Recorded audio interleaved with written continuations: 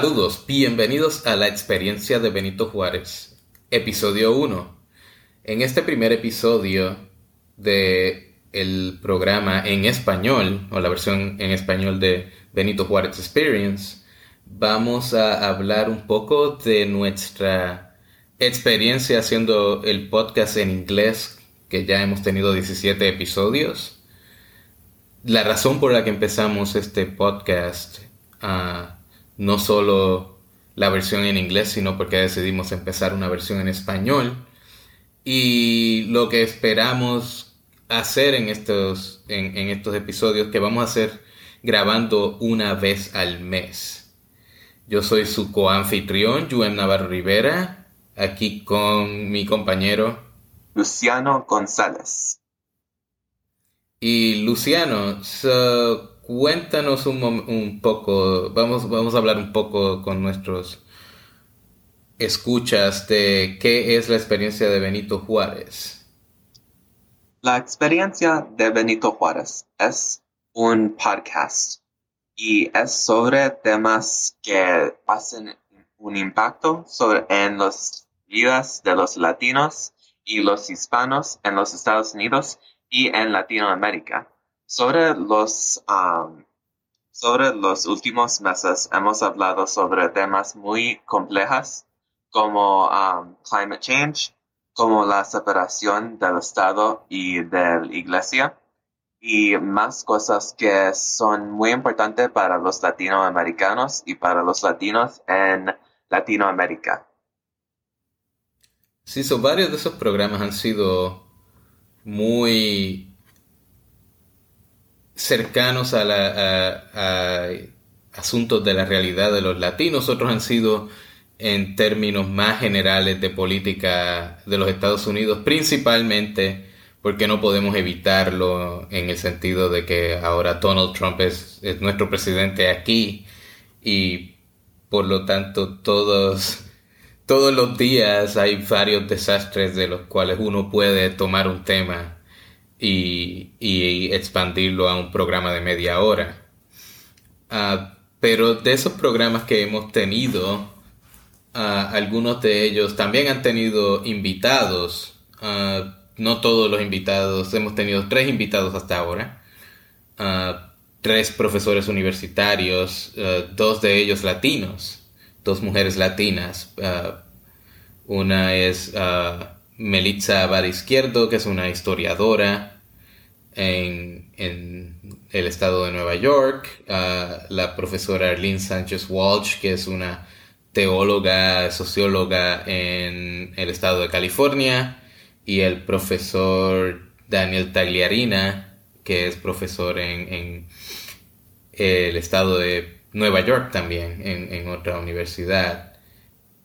Pero han discutido temas bien diversos. En el caso de la doctora Abad, discutió la cultura de las telenovelas en América Latina, principalmente en México, y de cómo la religión es tan importante en la forma en que el mensaje en las historias de las telenovelas, y particularmente en términos de el catolicismo en las novelas mexicanas. En el caso de la doctora Sánchez Walsh, es una experta en la historia de los pentecostales, de las sectas pentecostales, no solo en los Estados Unidos, pero en América Latina, y hay un elemento de migración en el cual iglesias pentecostales que empezaron en los Estados Unidos luego se fueron a América Latina, y ahora tenemos el caso de iglesias de América Latina que, como hay tanta población de ascendencia hispana y latina en los Estados Unidos, ahora vienen a hacer misiones de evangelización aquí a los Estados Unidos entre la comunidad hispana.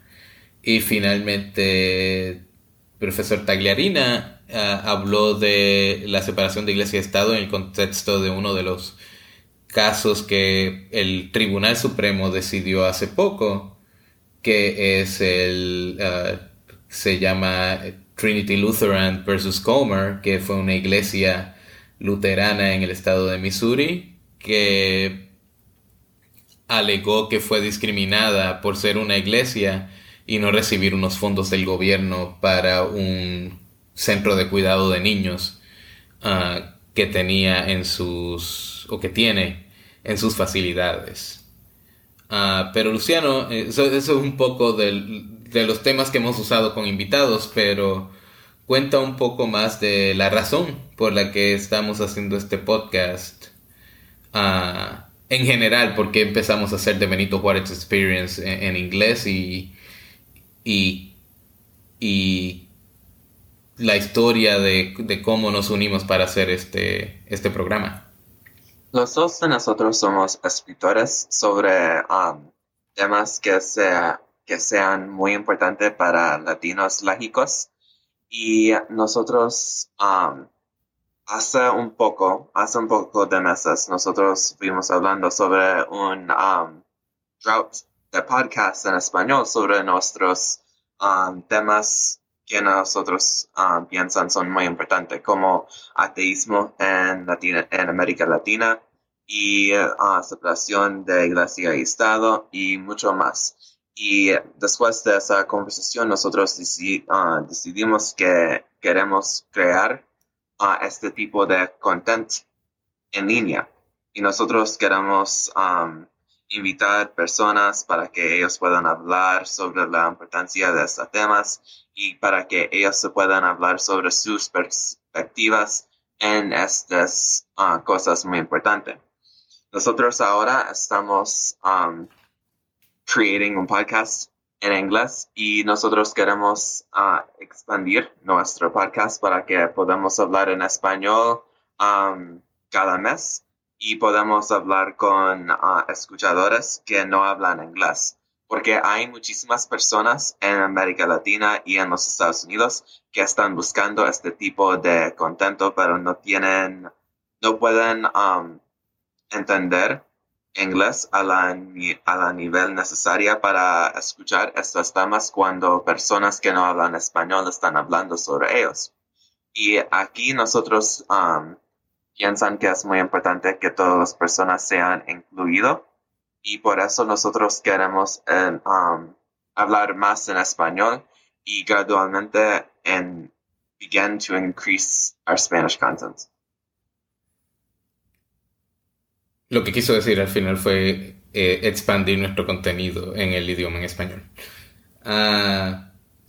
Sí, y el formato que va a seguir el programa inicialmente tenemos un programa semanal. Todas las semanas tenemos un tema diferente. En algunas semanas lo dividimos en 2 episodios, un mismo tema, porque tratamos de mantener los episodios a un límite de unos 30 minutos, si es posible. A veces han sido un poco más cortos, a veces han sido un poco más largos, pero el promedio es unos 30 minutos. Y en esos 30 minutos discutimos el tema, si tenemos invitados contestan preguntas y principalmente porque hemos hecho algunos programas que son importantes para la comunidad latina, como el tema de las telenovelas, el tema de los pentecostales, el tema de separación de iglesia y Estado en Puerto Rico, que hemos tocado en un par de ocasiones. Decidimos que tal vez que es necesario hacer este tipo de contenido en español, y ahora el nuevo formato del programa va a ser que cada 3 semanas vamos a tener episodios en inglés, y en la 4ª semana vamos a tener un episodio en español en el cual va a incluir tal vez un poco de contenido nuevo, pero principalmente relacionado a los temas que hemos tocado en las 3 semanas anteriores al programa en español.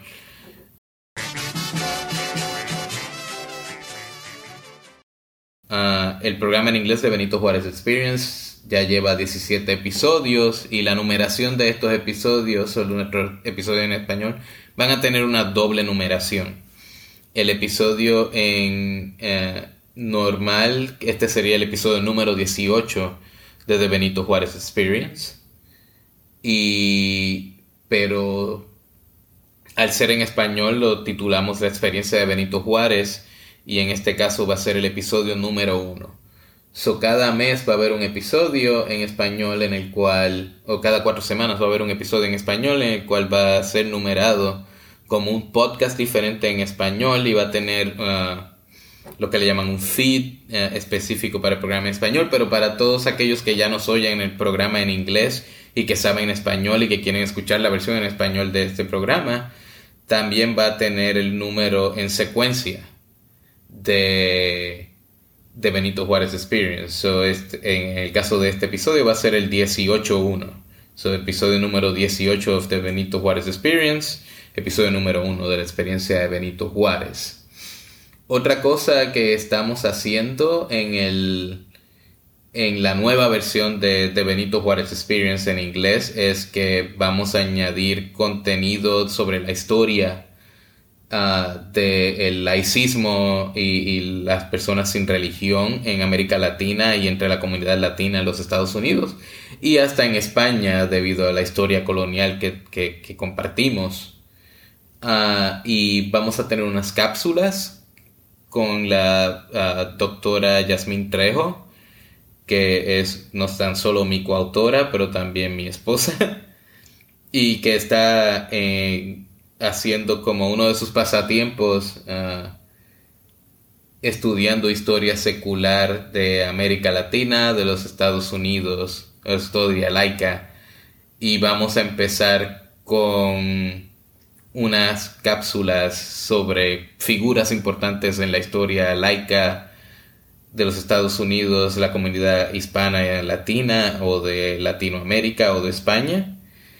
Y pues Yasmín afortunadamente también es bilingüe, y por lo tanto pues va a poder hacer parte de esos segmentos también en español para que puedan ustedes también escucharlos.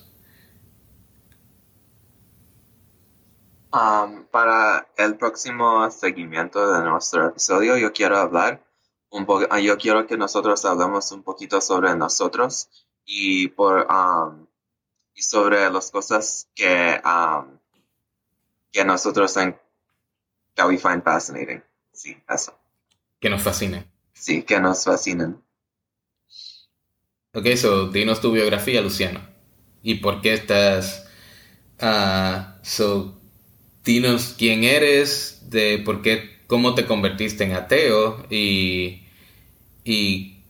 no tan solo por qué te convertiste, cómo te convertiste en ateo, pero por qué te hiciste un activista. Pero no todos los ateos obviamente son activistas. Bueno, mi nombre es Luciano Gonzalez. Yo soy de Carolina del Norte, pero mi padre y mi madre son de Puerto Rico. Español es mi primer idioma, pero después de años de vivir en Carolina del Norte, yo han tenido dificultades hablando en español, pero yo puedo hacerlo, obviamente. Y yo han vivido en Honduras, Colombia y Panamá. Cuando yo nació, mis padres fueron católicos y ellos siguen siendo católicos. Yo soy un ateo después de muchísimos años de estudiar la Biblia y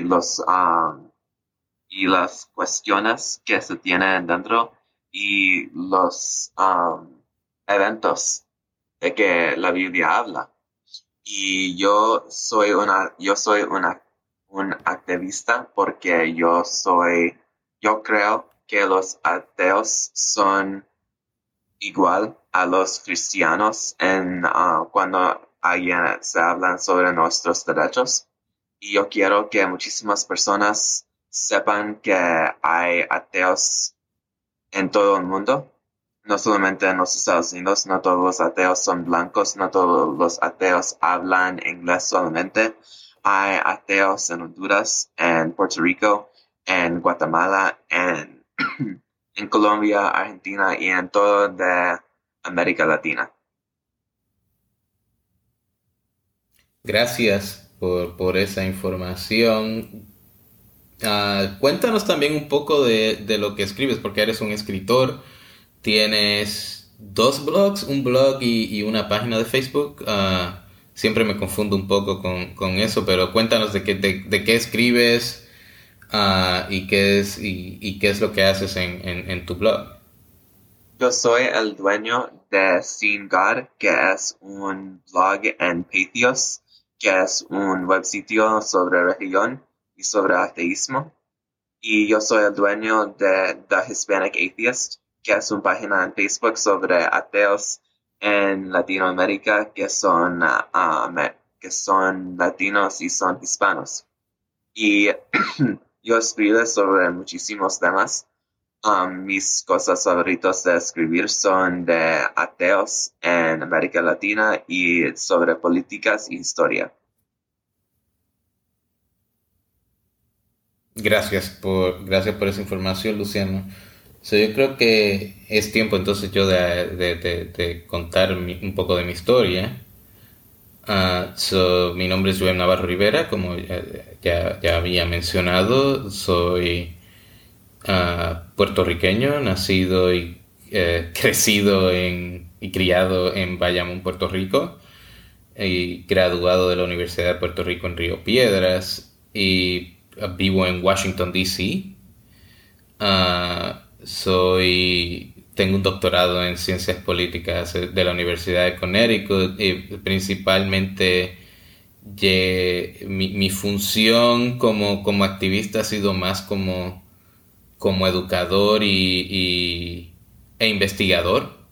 He trabajado en varios de los centros de investigación sobre laicismo y secularismo más importantes en los Estados Unidos, incluyendo el Instituto para el Estudio del Secularismo o el Laicismo en la Sociedad y la Cultura, y fui el analista principal de una de las encuestas principales de religión en los Estados Unidos, que se llama The American Religious Identification Survey, o la encuesta estadounidense de identificación religiosa.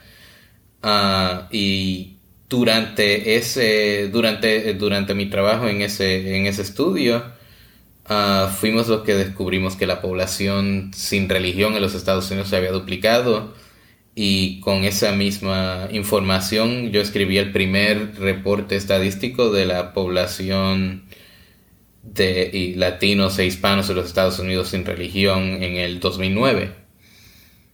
De ahí pasé del estado de Connecticut, donde hice mi doctorado, me mudé a Washington, D.C., donde trabajé por un tiempo en el Public Religion Research Institute, o el Instituto de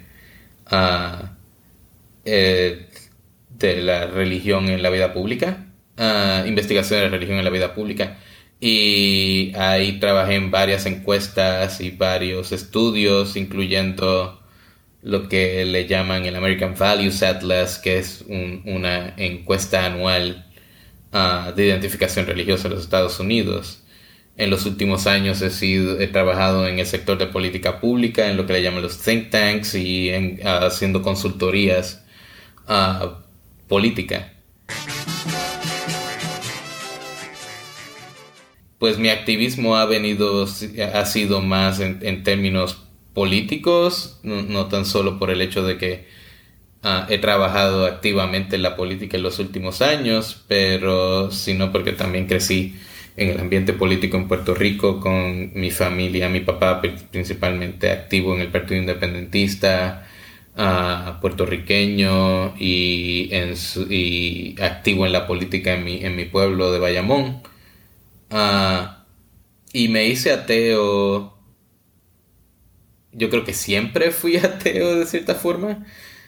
Fui a escuelas religiosas toda mi vida, primero a una escuela protestante y luego me gradué de escuela superior high school, de una escuela católica.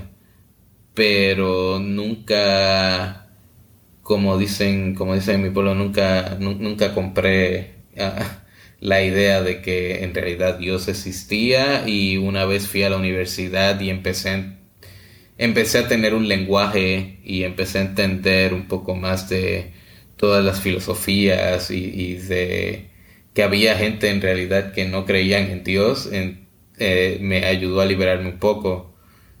Y eventualmente al mudarme al estado de Connecticut para continuar mis estudios, empecé a conocer más gente que no era religiosa, particularmente porque en el área de Nueva Inglaterra la religión no es algo muy importante en la vida pública por el hecho de que tuvieron tantas batallas religiosas en el siglo XIX y principios del siglo XX, de que ya a la gente no le importa mucho el asunto allí.